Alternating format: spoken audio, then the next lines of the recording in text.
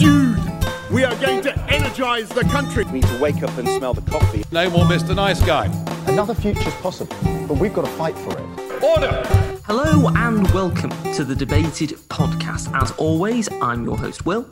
And in this episode, the third in our edition looking at local election winners, I'm delighted to be joined by Scott Cunliffe, the recently elected Green Party councillor for Cliviger with Worthshorn on Burnley Council. Welcome to the podcast, Scott. Thank you, Will.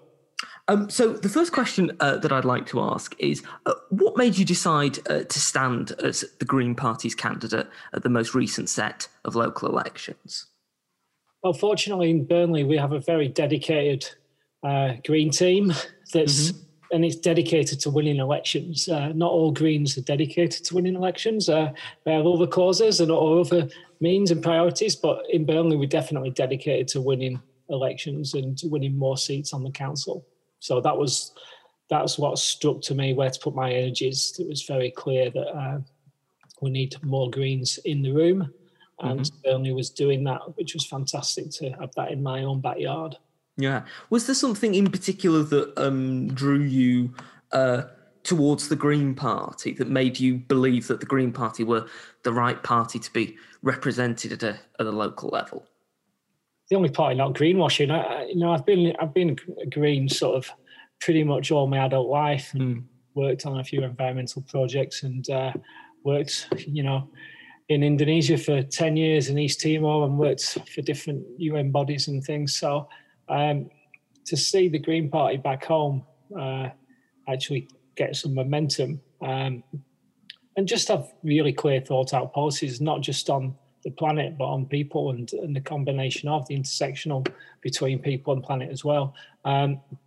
So yeah, now's the time. It's now or never, isn't it, to sort of make a really good contribution to the future of the planet and all of those people that live on it. So it was always clear in my eyes. I've never thought about joining any other party really since I became involved in politics when I was a student.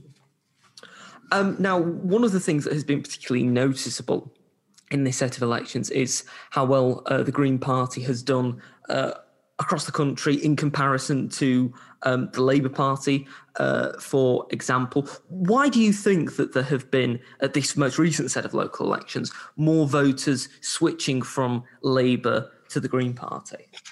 Clearly disenfranchised by traditional parties. In Burnley, I took a long-standing Tory seat. I think the only other party that's ever won a seat in my ward is the BNP.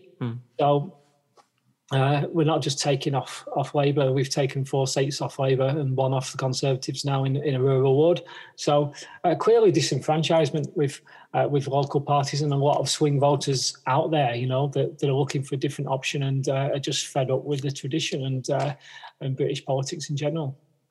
Do you think that part of the reason that the Greens have seen this increase in support is not just because of disenfranchisement, but because of the whole coronavirus situation, the state of the environment and the way in which the planet is run has perhaps been brought home to more people, and maybe some of those people have decided, well, vote for the Green Party?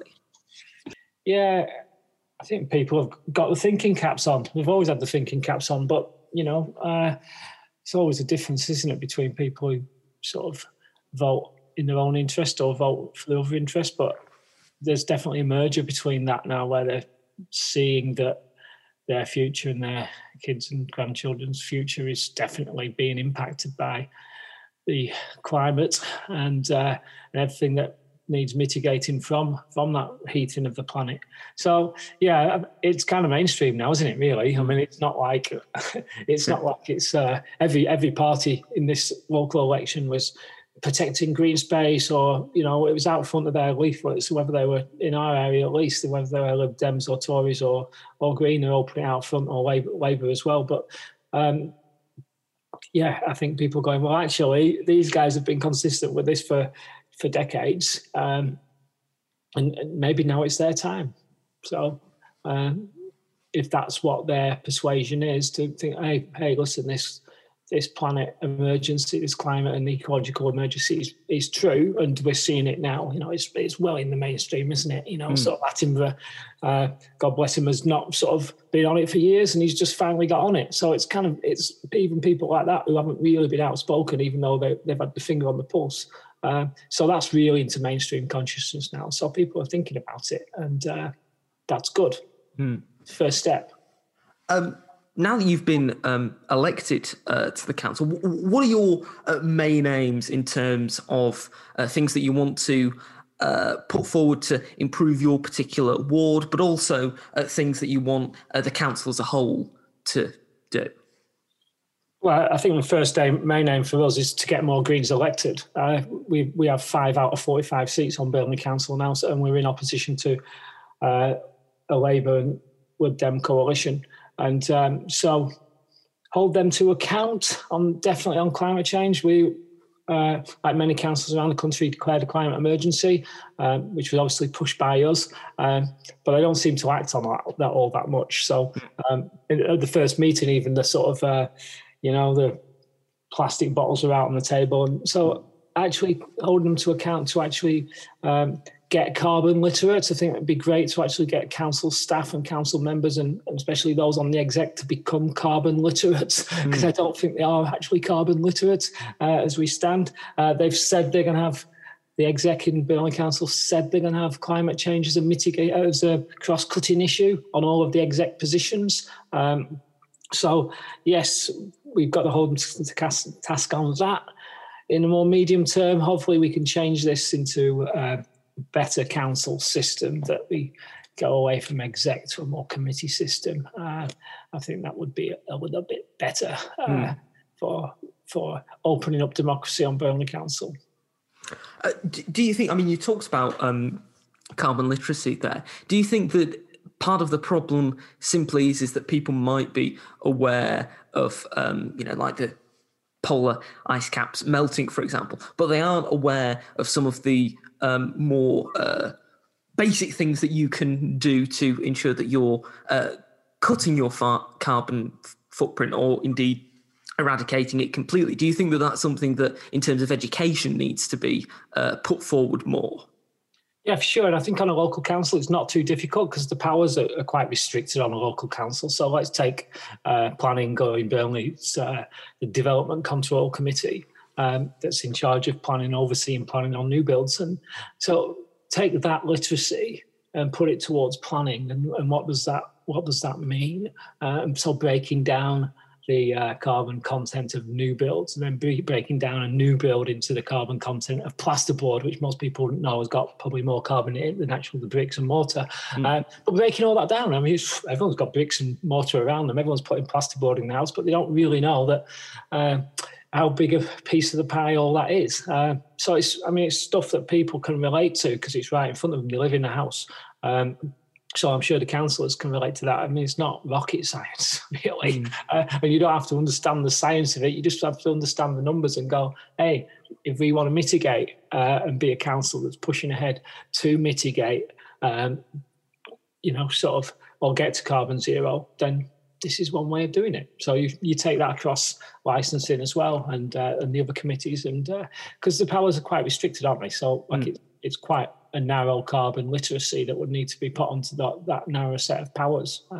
Hopefully, local councils will have more powers in the future, but that's why we need to get more Greens in the room. We're going to take a short break now to listen to the Politics of Sound podcasts episode with Edwina Curry. When we get back, myself and Scott will continue to discuss what he thinks that the Green Party can do in local government, the issue of housing, whether the Chesham and Amersham by-election was in part one for the Liberal Democrats because of their seeming promise to build fewer houses in the constituency, in parts of the constituency, the implications of HS2, HS3 and much more. We'll be back very shortly. Do you want to see your politicians from a different angle? It's time for the Politics of Sound podcast. I believe that people's record collections can reveal a lot about them, and so every month I invite politicians and political figures to reveal their 3 all-time favourite albums, and in exchange I want to know all about them and their lives, what they think and why they think it. Joining me in the record shop this month is the former Junior Health Minister, author and media personality Edwina Currie. So why not join me, Ian Carnegie, my guests and the house band on the Politics of Sound podcast, out now on Global Player or wherever you get your podcasts. Now, you mentioned planning there, and planning, of course, has been one of the major issues in the most recent by-election at Cheshire and Amersham, where the Lib Dems beat the Conservatives, partly, it seemed, by advocating perhaps for less house building and being opposed to HS2.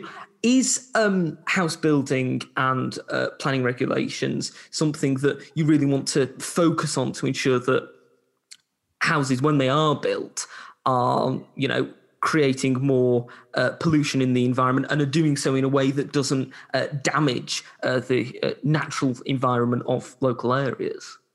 Yeah, for sure. Like on my ticket, I stood on the ticket of protecting green spaces. I'm in a rural area, and there's obviously, not obviously to you guys, but there's an awful lot of new housing slated on the local plan in Burnley for in this rural area. So you can link that back to a Tory policy of building more middle class houses everywhere, and so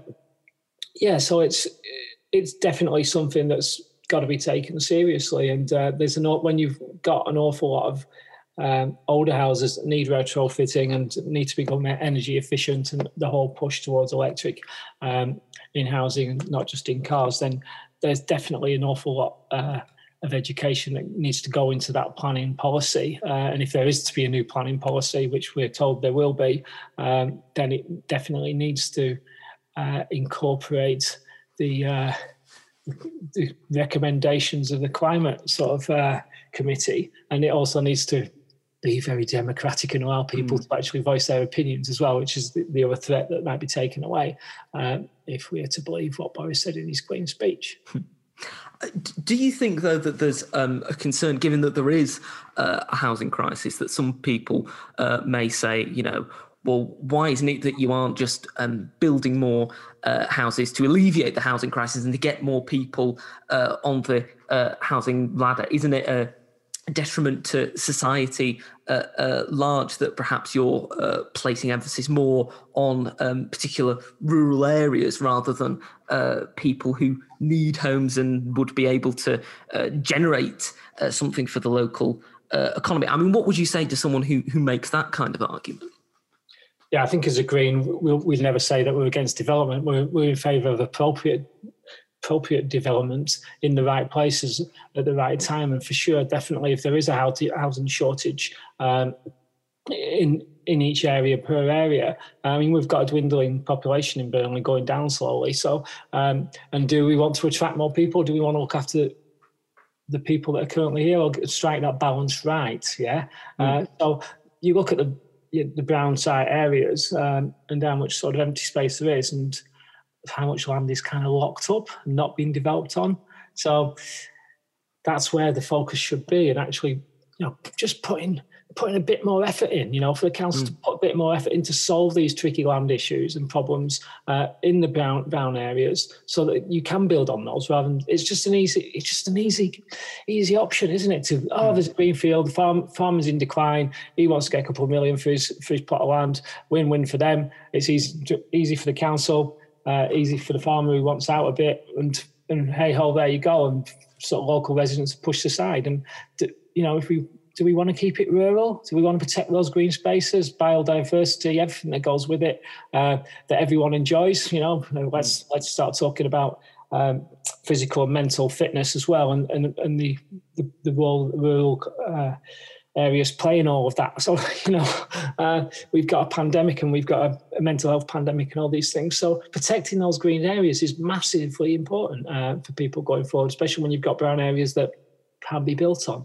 Now, one of the other things that's attracted a great deal of consternation and debate has been HS2 and the extension to HS2, the proposed extension to HS2, the Northern Powerhouse Rail, also known as HS3, has come under suggestions potentially by the Prime Minister and members of the government that HS3 might not be built, because of the anger over HS2 in certain quarters, that HS3 may not be created. Do you think that if HS3 isn't created, that will make a negative impact on the economy of the north of England? Or do you think that it would be better not to go ahead with HS3? Good question. I mean, maybe a bit above my pay grade, all of that, really, in the sense of, when I'm looking at my local economy and I'm looking at my connectionness, and this is an open debate within the Green Party. Yeah, there's people that are pro and against, and have got good grounded reasons on both sides. So I'm quite undecided, to be honest. But when I'm looking at my local economy and the interconnectedness on local transport, from smaller towns like ours into bigger cities or bigger urban areas, I think that needs to be, highly part of this debate, and not just like, how do we connect the big cities together? I'm quite happy that I can jump on a train and go from Manchester to London in 2.5 hours. I don't really see the need to do it in 2. And I'd love for to be a direct train from Burnley to Manchester. There isn't one. Well, it goes through the Tottenham Loop, but it's quicker to get the bus. So bringing in all of those things, the connectivity between small towns, because this is where the red wall is, or the crumbling red wall. This is where the voters are. It's not just Manchester or Leeds. It's the smaller towns that have just been left by the wayside. So where's our connectivity to all of this? So HS2, HS3, HS4, like, what's it going to give to us, really? Get me a better public transport system from Burnley to Leeds and Burnley to Manchester and all those places, or better bike path. Chicken dinner for me, that would be. Now, one of the other issues that has come up of late is putting more effort into improving greener energy and the accessibility to greener energy, and also making sure that there are more green jobs. Is there a particular part of the green energy sector that you would like to see potentially more emphasis put on and more work done into recruiting people into that particular sector? And do you think that there is a particular green energy sector that might be able to provide jobs and work in Burnley? Burnley's got a tradition of engineering. Further back, it's got a tradition of cotton and and weaving, and I think we can forget about coal now, even though we've got a tradition in coal in the past. But yeah, for sure. So I think there's a highly skilled labour force that currently does work in engineering, whether that's automobile or aerospace, in the various factories in and around. And the Barnoldswick Rolls-Royce factory's taken quite a bit of news recently. Potential close down, it's eventually staying open. Unions have lobbied hard. So you've got a very good sort of engineering base in Burnley. So, I mean, we were just hearing yesterday potentially an opening of a battery factory in Sunderland. Fantastic news for those people up in the northeast. And we've got Toyota subsidiary in Burnley. We're waiting to hear what their sort of latest move is towards fully electric cars or hydrogen or whatever they're going to be putting forward, and how that might affect us. So I'm laughing to myself, but I just wonder where's the council at with this? Where's the exec at with this? And how far proactive are they being in attracting these green industries? And be like, 1 trillion quid is the automobile industry, green automobile industry, globally worth going forward. All we need to get is a few components of that, and we're winning. And we've got the base, we've got the factories, we've got the workers. So who's going out there doing the legwork for Burnley and other towns of Burnley's ilk? To actually bring in those components to be part of that supply chain. And you can look at the supply chain and go, okay, there's less components in an electric car than there was in a diesel car or in a gas car, but you kind of like you've got to take that opportunity. We've got a massive opportunity now, which is why I think a lot of people are also waking up to the green sort of possibility, because they're seeing that, hey, this is not just an inconvenient truth that the public is going to be inconvenienced with. It's actually a massive opportunity for us to build up industries, whatever that might be, around that and harness that. But you've got to have people proactive and working to attract it into your town, and the education facilities have got to mirror that potential. Going back to the Green Party in general, what do you think is the future of the Green Party, and where do you see it going in the future in terms of electoral success?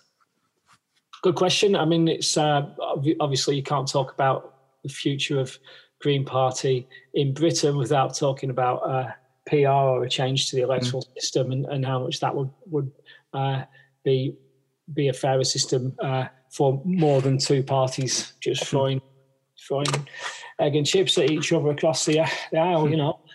So we're highly dependent on that, and that needs to be strategized quite well, and we're coming up to new elections, and how's that going to work? And would it be a Green that would have more chance of beating a Tory in Burnley, or would it be a Labour candidate? And who's the best candidate? And would they come in with us if they recognise that the Greens have got a better candidate than Labour? So all these coalition buildings and things, let's start talking. I think the good thing about the Green Party is that we do talk to people as doors are always open. And I think we were the first ones to reach out to Labour and send a letter straight away saying doors open, when you're building your coalition because you don't have a majority on Burnley Council.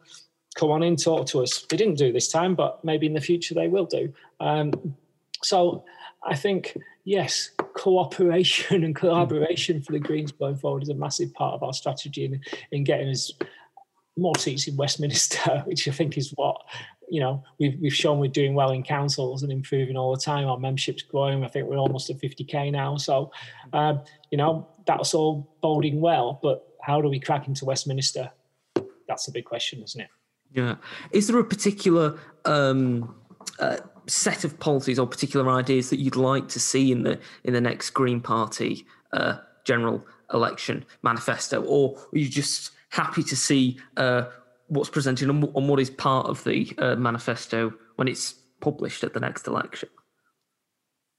As green can be, I think. It's obviously there's culture wars going on. There's a lot of other issues that are clouding politics, causing confusion, causing division, and we've got to be able to answer those questions. But we've also got to be able to keep focusing on that green opportunity that's out there, focusing on the green economy and the importance of the next 10 years. Because I think a lot of Greens don't want to be in politics. It's like it's now or never, isn't it? Really. So I don't want to be a politician. I'll be truthful with you, but there's no choice now, is there really? It's come to this where we've seen how when you've got a pandemic or an emergency crisis in your face and people are dropping like flies from it, how people react and rally round and move forward. If you're looking at the climate emergency and the ecological emergency in the same breath as you have done the COVID pandemic, then it's time for action. And we all know, we've pretty much got 10 years to get this ship sailing in the right way. Otherwise, we failed, haven't we? Absolutely.